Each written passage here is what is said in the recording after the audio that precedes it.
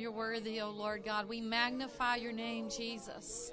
We lift you higher and higher and higher, Lord. We magnify your name. Glory and honor and praise and dominion and power belong to you, Jesus, forever and ever and ever and ever. Lord, we just say with the angels today, holy, holy, holy is the Lamb of God who takes away the sin of the world. Lord, we bless your name. We worship you, Lord. We honor you, Lord God. Blessed be the name of the Lord. Blessed be the name of the Lord. Oh. Amen. Amen. Amen. Please be seated. You know, sometimes it's a cliche when people say, please be seated in the presence of the Lord, but it wasn't this time.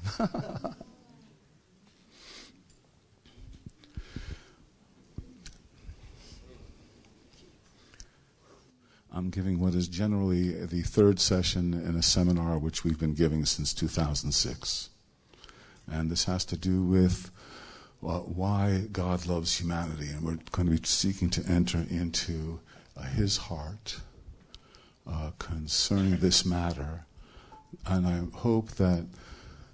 I expect that there will be a refreshing of motivation, perhaps some new information, perhaps a way of looking at things that is either affirmed or adjusted.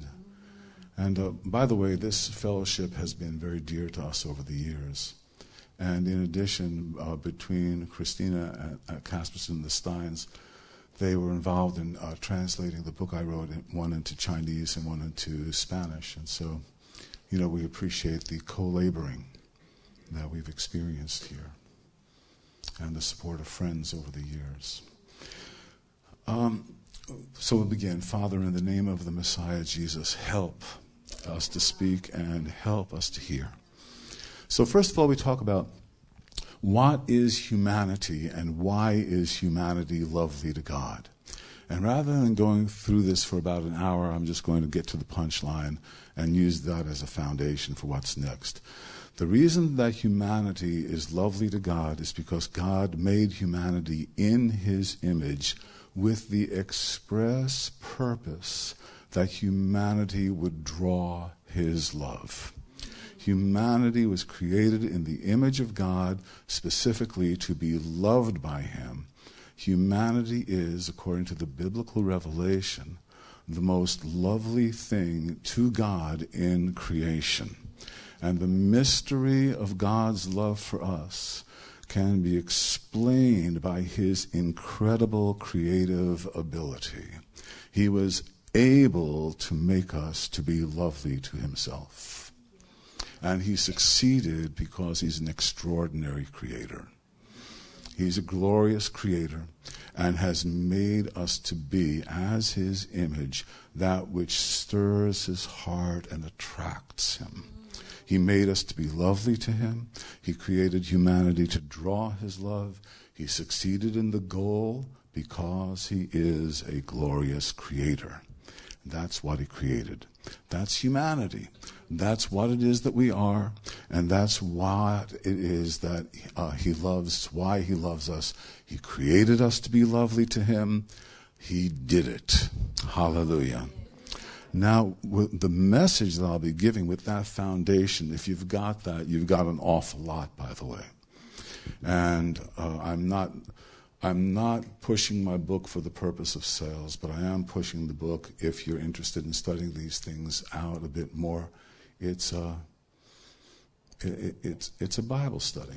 Oh, by the way, we have the Lamicas with us, and Lindsay Lamica, who some of you might know, did our children's CD.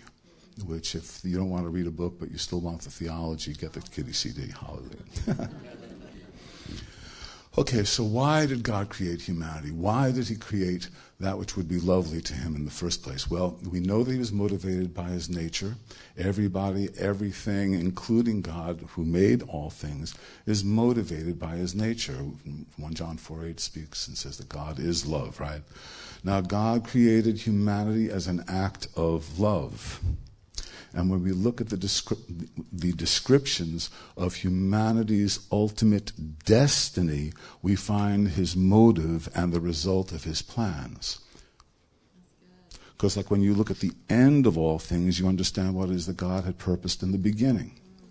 And we have all of these metaphors, all of these descriptions for what redeemed humanity is to God at the end of all things, which is in many ways the beginning of all things, which we are looking forward to. And thank you, Dean, for those encouragements earlier in the meeting. So here are some of the metaphors. He made humanity to be children and priests and heirs and bride and brothers and friends and joint heirs and kingdom and subjects and regents and rulers and representatives and temple and body and co-workers and army.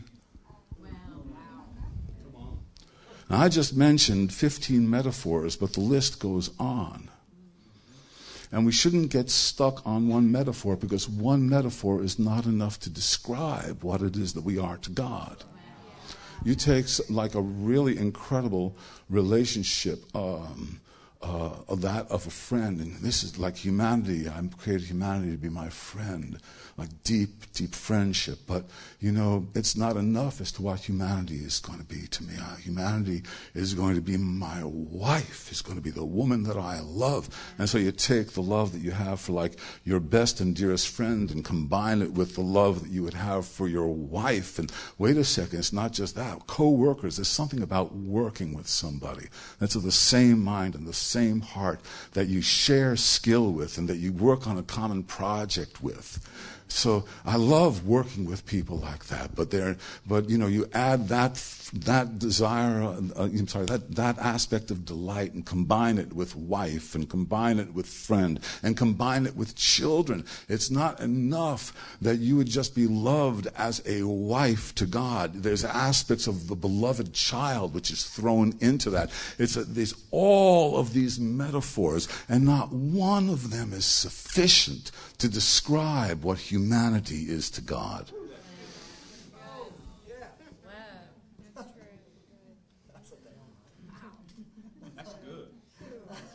It is.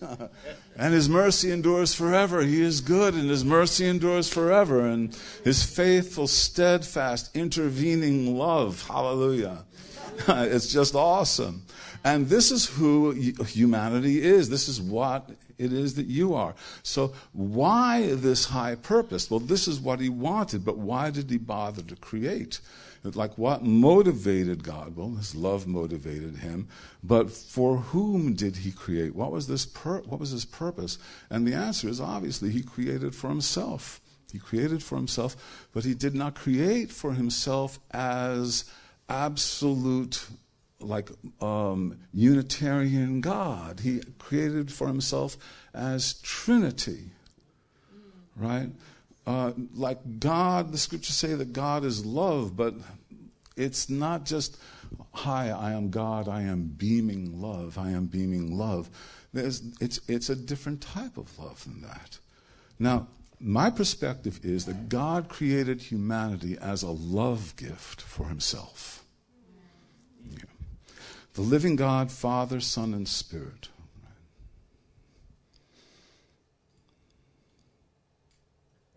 You see, when we think of God as love, we think of somebody who is just this loving person, that there's love that's shining out from him all the time.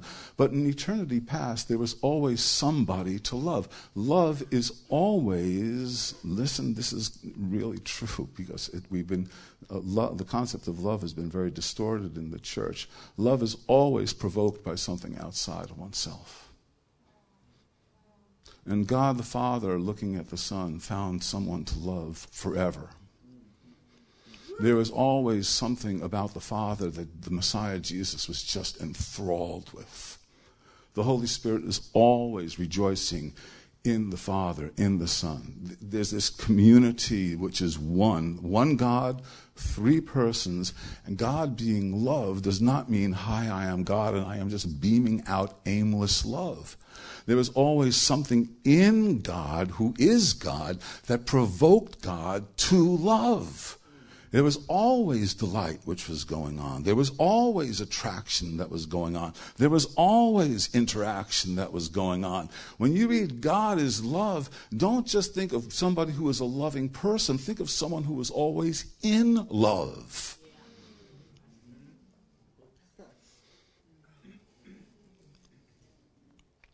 So before creation, there's this love, there's this communion within God himself.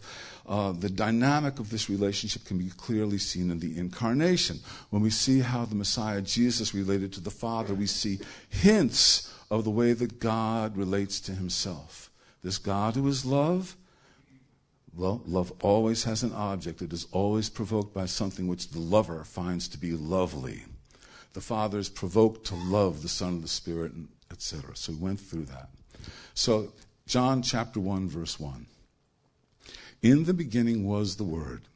The Word was with God, and the Word was God. Now the Greek word employed here for with, the word was with God, is pros. And the word pros means toward.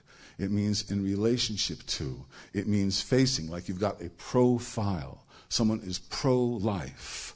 Pros is pros, the word is pros, towards God, in relationship with.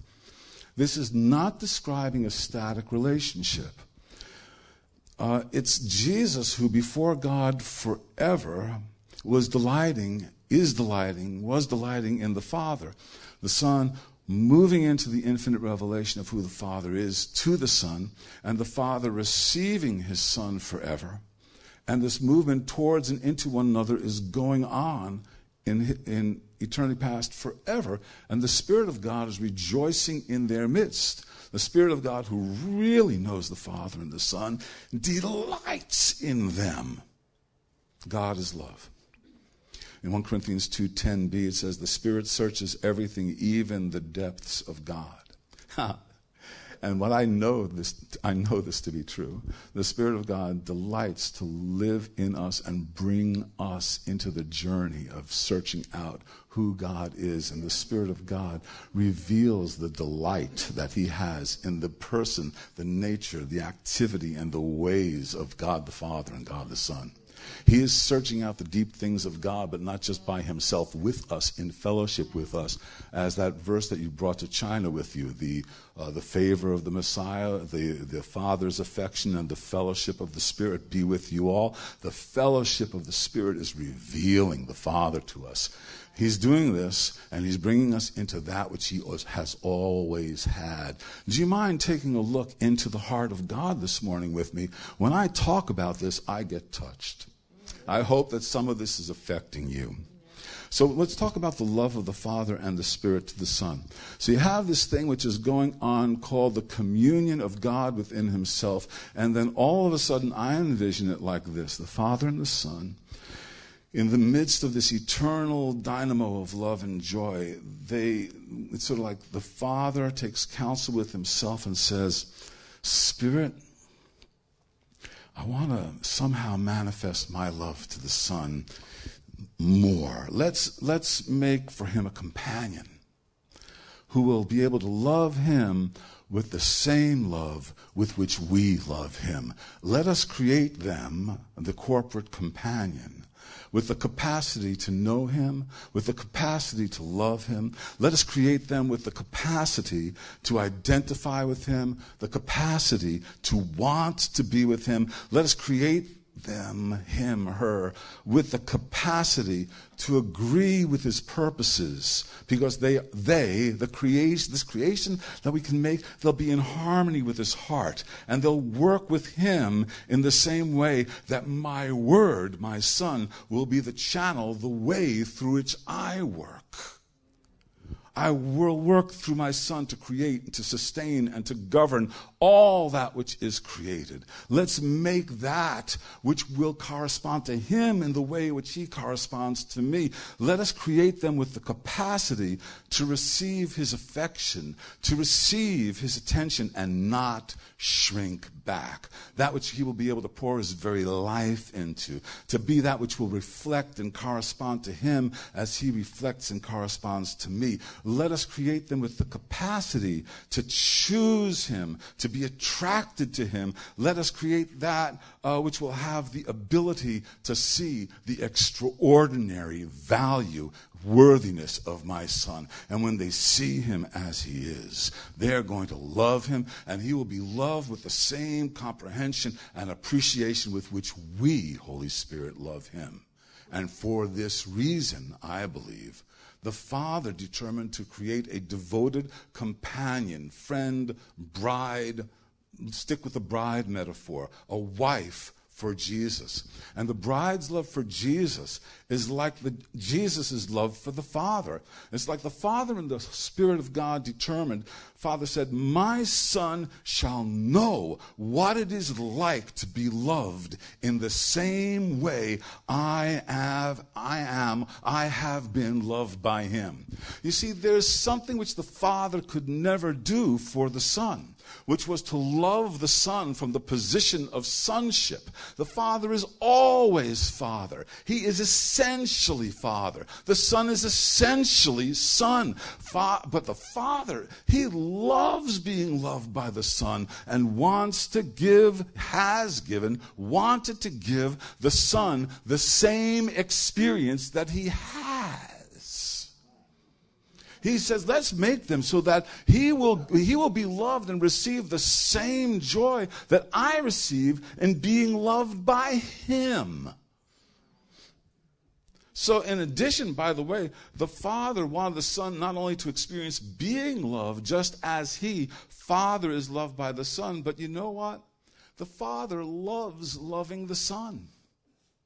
It's part of the great joy of eternity is the love that God, our Father, has for the beloved, exalted, God incarnate, glorified, but before incarnate, the very Word, the very Son of the living God, the joy of eternity. The Father says, have you ever been around somebody that you just loved and you loved loving? Well, the Father wanted to give that to Jesus.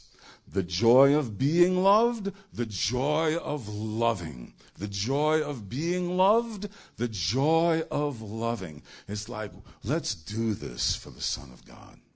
So as a result, he determined that his Son would receive a love from this creation that would be the result of their communion with the Spirit. It would be relational from the start.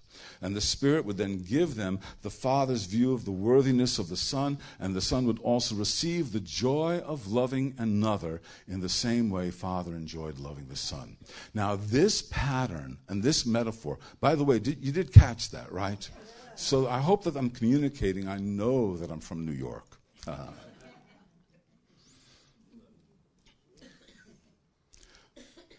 This is what it is that the Father was giving to the Son in the creation of humanity. It's described in some of those metaphors. So you can do the same thing with children.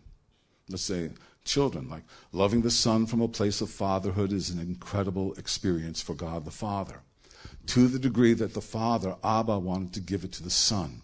He so delighted in his Son's love and so enjoyed loving the Son that as a gift, he determined to create that which would give the pre-incarnate Son the joy of having somebody to love as the Father had joy in loving him. He loved being loved by the Son, and he created humanity with the capacity to love the Son from a position of sonship. I know, it's crazy. But you know, one of the prophetic words about the Messiah is that he would be called in Isaiah 9:6 what? Everlasting Father.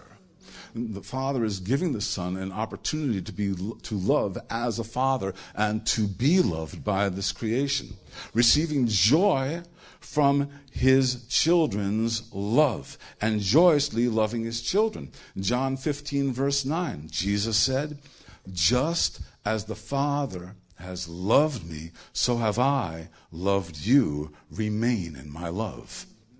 Jesus has got that. He's loving humanity. He's loving his disciples as the Father loved him. So again, rehearsing this before we move on into like our next section. I may end up preaching longer than normal. I don't know how long we had a brief praise and worship break, beforehand, but it may have eaten into my time, or else, I just need more time, So Look, I drove down here, all right? I put my time in to get here. You look at so, the Father enjoyed knowing the Son's love. Amen. The Father joyously loved the Son, and he's given this experience to the Son of God. He who has the bride is the bridegroom. Jesus has this. For the same reason, the Messiah Jesus now experiences fatherhood. Hebrews chapter 2, verse 13, speaking of the Son of God in the midst of a worshiping community. Behold, I and the children whom God has given me.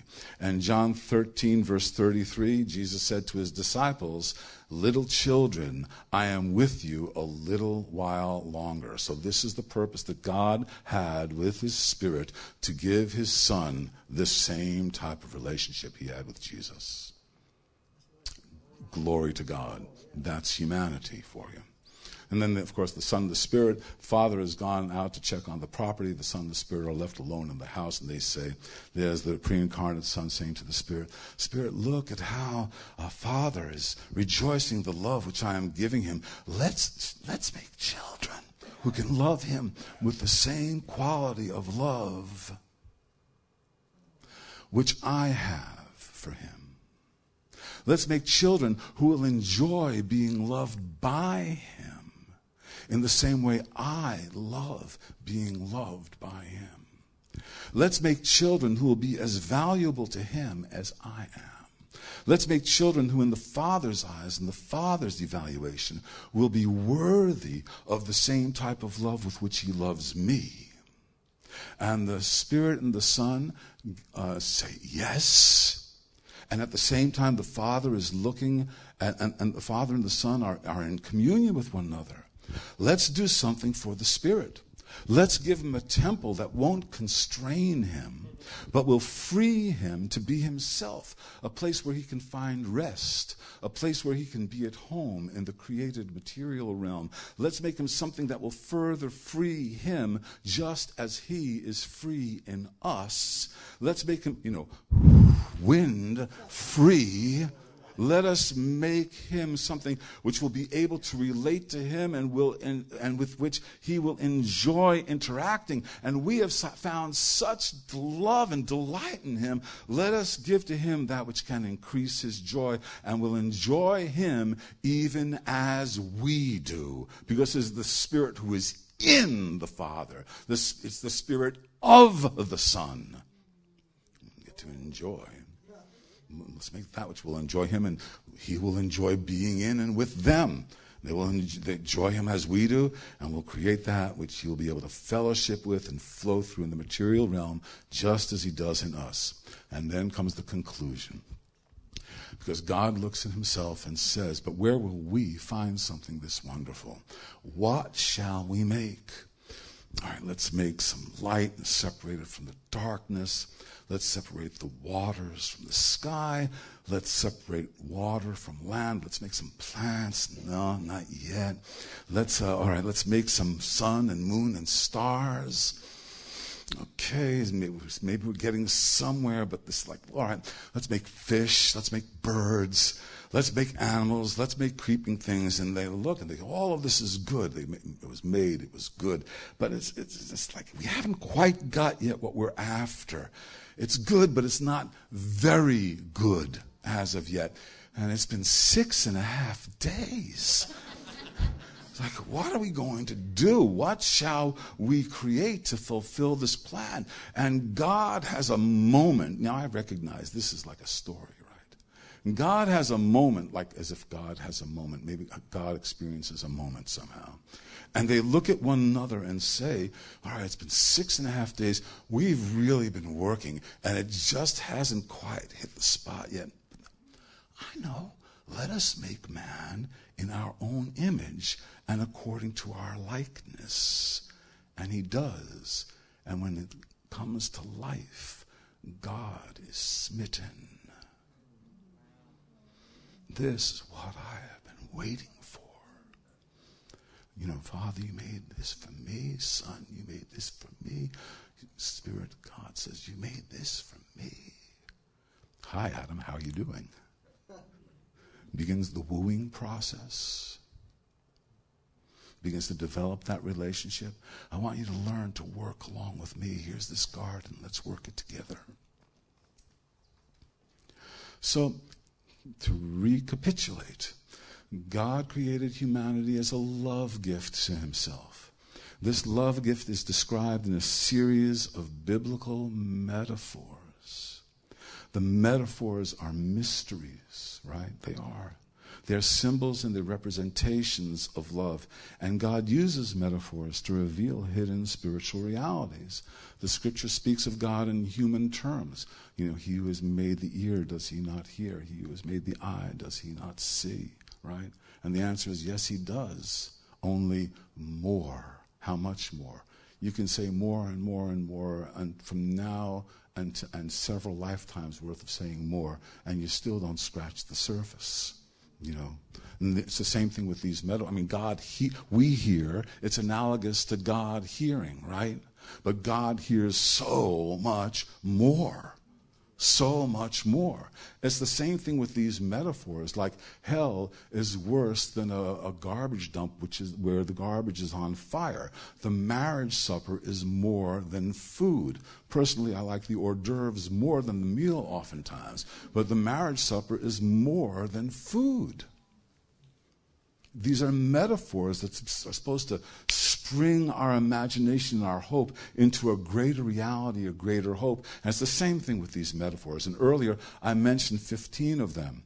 Now, the sacred language, it goes on, trying to adequately describe something which corresponds to the glorious purpose that our Creator has for us. And we're going to review these things, but for the sake of time, we're going to use one primary metaphor per person of the Godhead, which describes humanity's relationship to God. First, the Father receives children. Not knockoff children, not make-believe children, children like the Son. 1 John chapter 3, 1a through 2a, behold how great a love the Father has bestowed on us, hallelujah, that we would be called children of God, and amazingly, that's what we are, and such we are. Beloved, now we are children of God, and it has not appeared as yet what we shall be. The Father receives humanity as a love gift as children. The Son receives a bride. The wife, the bride, the most intense human relationship, this poignant mystery of our relationship with God. But it's a faint replica of what God has in store for him and for us. It's a replica. It's a model. It's as if, like, you have, we somehow always manage to come down to the Concord area when there's this race going on. We've stayed in people's houses. We're up until 10 o'clock at night. It's like, it just keeps going on and on. It's loud and it's crowded, and we stayed up here in Mooresville. Hallelujah. Okay, so you ever see one of those little racing cars that kids get or adults get and they put on their mantle? Look at that. It's so-and-so's car. It's a faint replica. Our marriages at their highest they are a faint replica of what it is that God has in store for the Son and what God has in store for humanity. More than any man could love any woman, more than any oneness that could ever be achieved.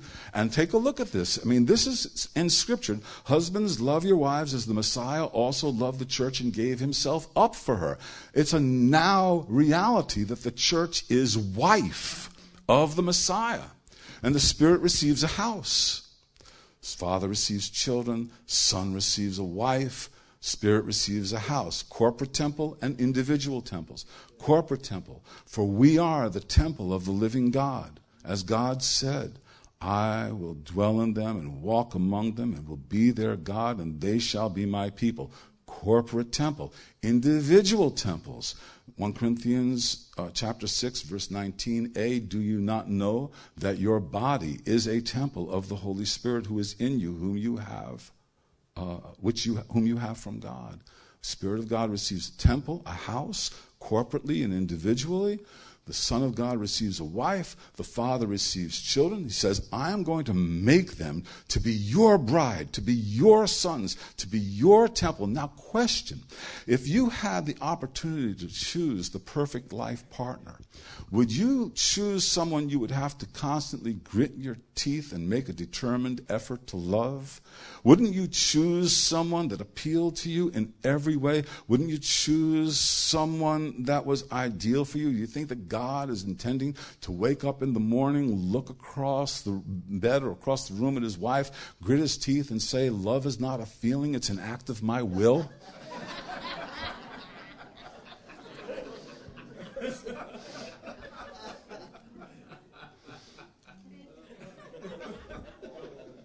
Is God less wise than you? Is he less passionate? Is he less practical? No. And in addition, he is the all-powerful and only wise creator. He was able to make the perfect bride for his son. So God, creating humanity to be bride, made us in a way that would sincerely, eternally, spontaneously, fervently, let me change that. He made us in such a way that God himself would sincerely, eternally, spontaneously, and fervently love us into eternity.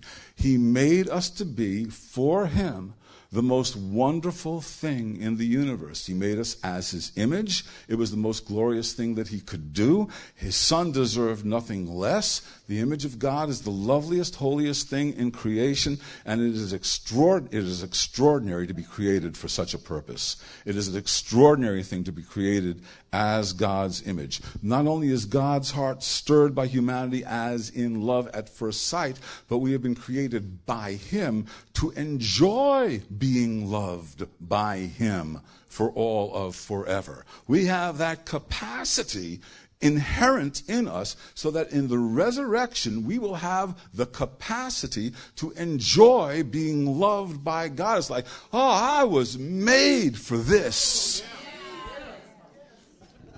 We have been created and called to an eternally creative, stimulating, fascinating, holy relationship. So, now you apply the same logic to the metaphors of temple or body or children.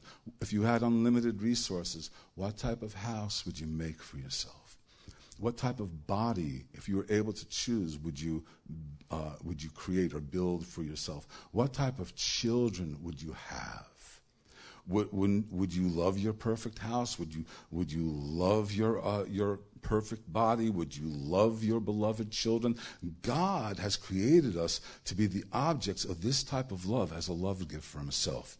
God created you to be special, so special that he would be able to, listen to this, he would be able to demonstrate his love for his son by giving you to Jesus. Let me show you how much I love you. Father, I know how much you love me. Wait a second. Close your eyes. Come on in. Come on in. In comes this corporate bride. And Jesus opens his eyes and says, oh, Father, I knew you loved me, but this is more than I could have imagined. In every way, God made humanity as the ideal bride, friend, son, priest, brethren, temple body for himself. We were created to be incredibly beautiful and satisfying to God, and he was able to do this because he is an excellent creator. Okay. Well, thank you very much, David. That was lovely. But what about what we are like now? What about our current condition? So, like the mystery of God's love for all of humanity is solved in the glory of his being an extraordinary creator. He succeeded in creating humanity for the purpose of drawing, of attracting his love, and that includes you. But the Bible is not Pollyannish about humanity's nature. You take a look at Paul writing to the Romans and giving both Jews and Gentiles the common ground of needing redemption, and he writes, as it is written, there is none righteous, not even one. There is none who understands. There is none who seeks for God. All have turned aside. Together they have become useless. There is none who does good. There is not even one. So we have this extraordinary destiny, but look at us now. But you see, here's what the Bible teaches. The Bible teaches that humanity is still the image of God. First in Genesis 9, verse 6.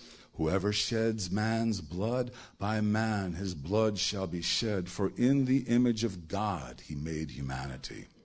Well, you go, well, that's the Old Testament. That's some sort of a Jewish thing, and we're in the New Covenant now. We know that humanity is in the image of the devil. Well, James chapter 3, verse 9, with our mouths we bless our Lord and Father, and with it we curse men who have been made in the likeness of God.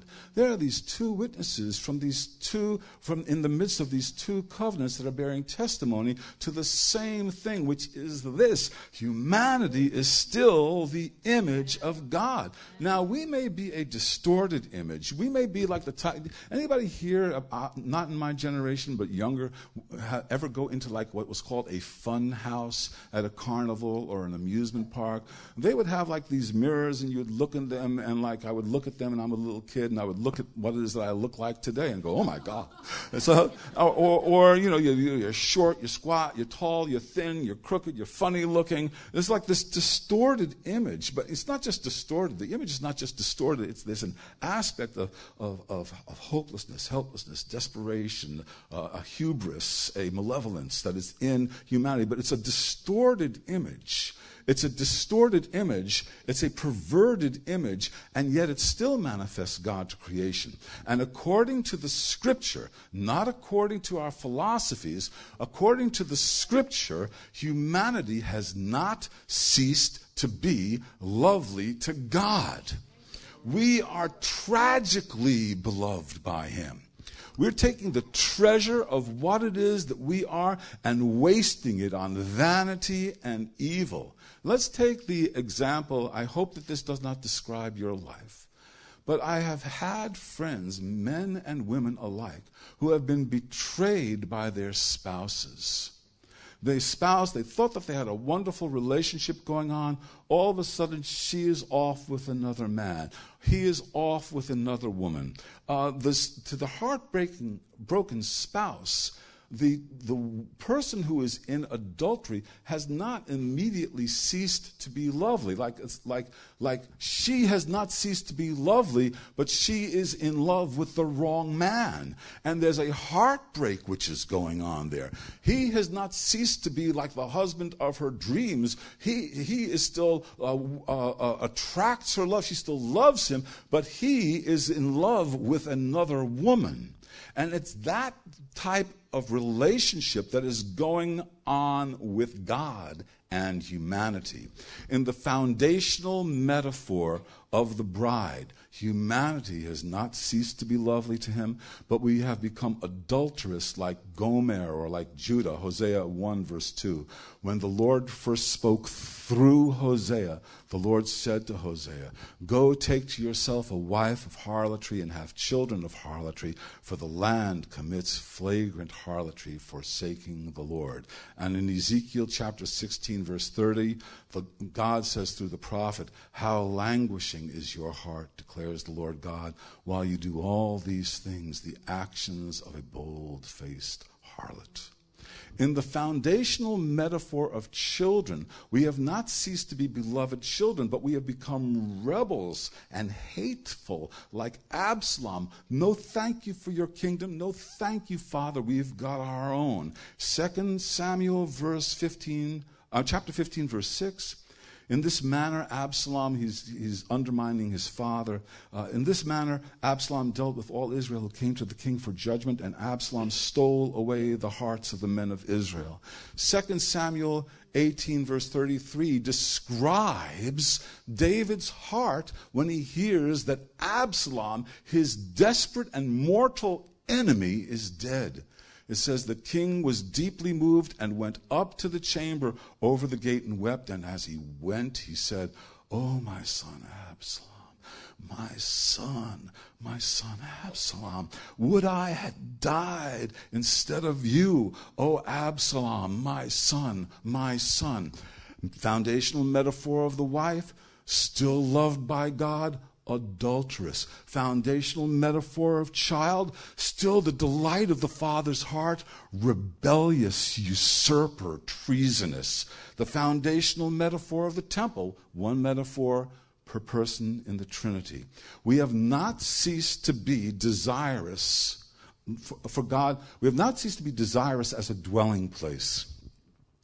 But we have become our bodies and corporately within the framework of societies, cultures, families, ethnicities, our own lives. We have become a house of idolatrous filth, like Manasseh's temple, or like a den of thieves in the day of Jesus. It's quoting from Jeremiah. 2 Kings 21, 6-7, speaking of Manasseh, he made his son pass through the fire, practiced witchcraft, used divination, and dealt with mediums and spiritists. He did much evil in the sight of the Lord, provoking him to anger, and then he set the carved image of Asherah that he had made in the house of which the Lord said to David and to his son Solomon, in this house and in Jerusalem, which I have chosen from all the tribes of Israel, I will put my name.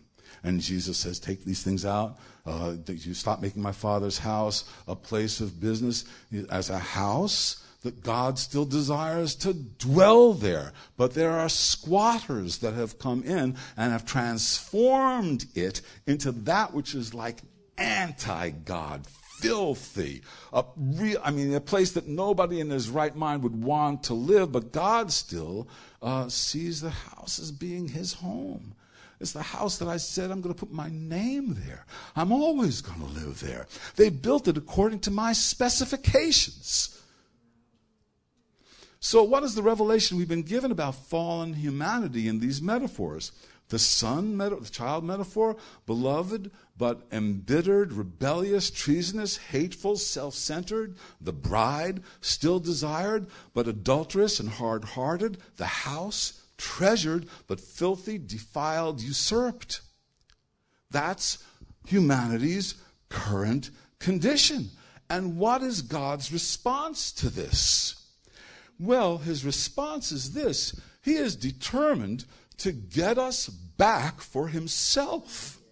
That's the gospel. I shall bring back my bride. I shall bring back my children. I shall claim and cleanse my house. And to do this, he has gone to war and passionately provided a way for us to be brought back. And it can be encapsulated in, for God so loved the world. Now try to understand this. The love that he has for the world is not God just beaming love. There are plenty of things that God sees that God hates. He doesn't love the devil. He doesn't love sickness. He doesn't love war. He does not love oppression. There are things that when God finally reveals himself, these things are going up in flames. God is not trapped in being just a loving person. There are things that God loves, and I'll tell you one of those things. He loves his children even if they are in rebellion. He loves that woman even if she is in adultery. He loves that house even if it has been taken over and usurped and defiled. And he is saying, I love them so much that I'm going to send my only begotten Son to die in their place, to overturn the wickedness of creation, to bring my beloved back to myself. And if you don't get that, you don't get the gospel. You might have the mechanics right, but this is an act of passion. This is an act of, I'm going to rescue my kids. I'm going to change them and bring, that's my house. Devil, get out of my house. That's my woman. You come on outside. We'll see whose woman she is.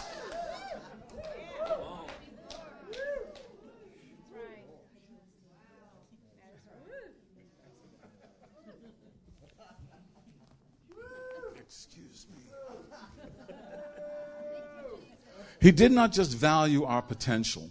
John 3:16 does not read, "For God so valued the potential of a redeemed humanity that he gritted his teeth, strengthened his will, and gave his one and only Son for people he really didn't like, so that whoever believes in him shall never perish, but fulfill their potential, eventually being conformed to the image of the Son of God, so that they will finally be worth loving."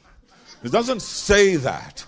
And it also does not say that he did this because he was perfectly wonderful. For God was such a perfectly wonderful person. He is. But it doesn't read this way. For God was such a perfectly wonderful person that he gave his only Son so that whoever believes in him shall never perish but have eternal life. Now, we have incredible potential. We have extraordinary destiny. He is perfectly wonderful, but that is not why the Father sent his Son. This wonderful person loves us. Sinners do not cease to be lovely to God. They are tragically beloved. God's love is unwavering towards us right now, no matter what our state.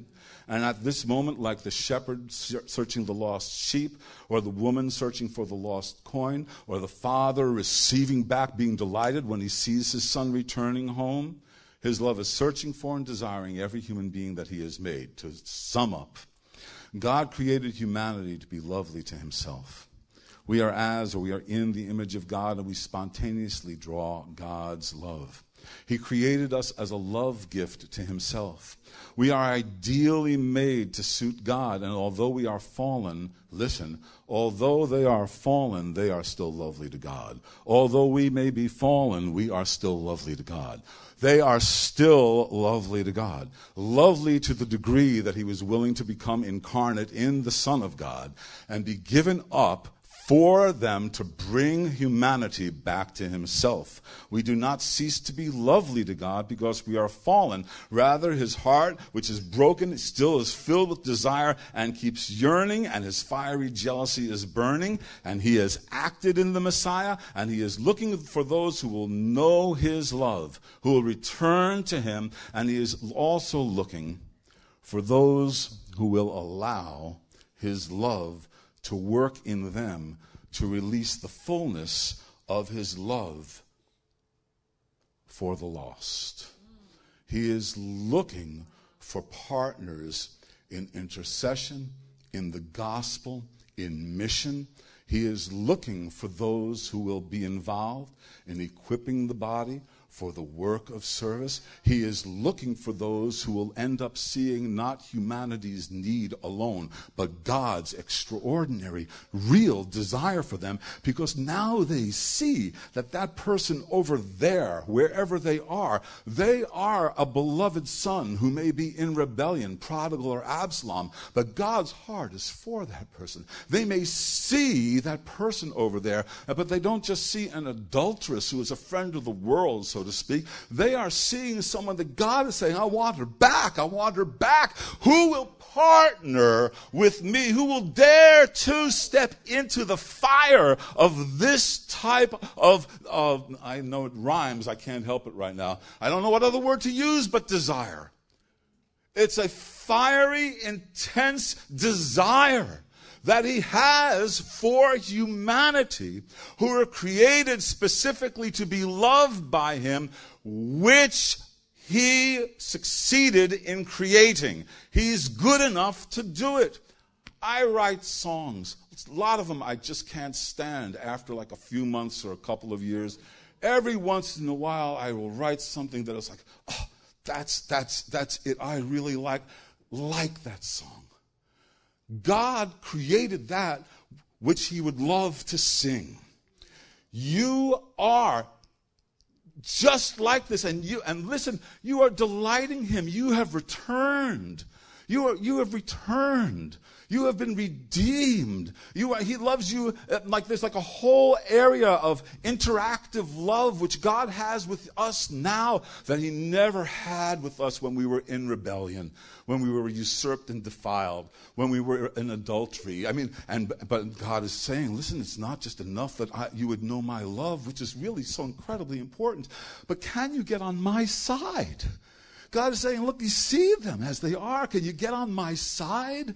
Can you end up becoming involved with the gospel from my perspective? I want them back. I've acted to bring them back to myself. I have made a way, and I am ennobling you with this purpose. You entering into the glory of fellowship with me and my desire for them, and I will impart it to you. I will open your eyes to see them, and you will be envisioned seeing them differently and being in partnership with God, knowing your own helplessness will receive power to be his witnesses. So I'm going to ask you right now to, first of all, let me take a breath here and just encourage you. Would you consider stepping into this? Not just mission for their sake, but like the Father sent his Son, and the Son knew that he was bringing them back to the Father for the Father's sake and for his own sake. But you understand what I'm saying? It's like we believe that we have fellowship with God. Are we willing to hear him, see his heart, see them through his eyes and perspective through the word? So normally I would give like an altar call. I don't know what type of time I have. I know it's late. It's 10 after 12. Pardon me, brother. Okay.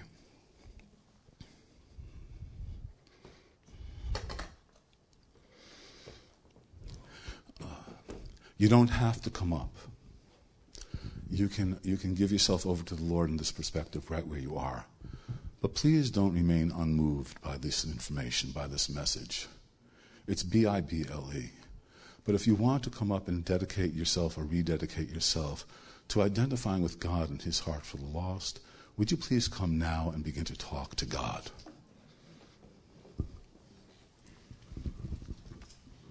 Abba, in the name of Yeshua, all the souls of the earth are yours. They are yours. They belong to you. They are yours. They belong to you. And we are yours to fellowship with you in your passion for these people. So anoint us, O God, and strengthen us. And as we begin to interact with you about your view of humanity, would you please touch some of us? I'm releasing a call for volunteers. You know, the Lord did not, generally speaking, work with volunteers. But in Isaiah 6, he says, "Who will I send? And who will go for us? Is there nothing about the longing heart of your God that stirs you to say, Lord, despite who it is that I am, despite my own weakness, I am so willing to partner with you for these people that you love. Here am I. Send me. Give me your perspective. Show me what to do." Amen. All right, I'm done. But I don't think that the Lord is.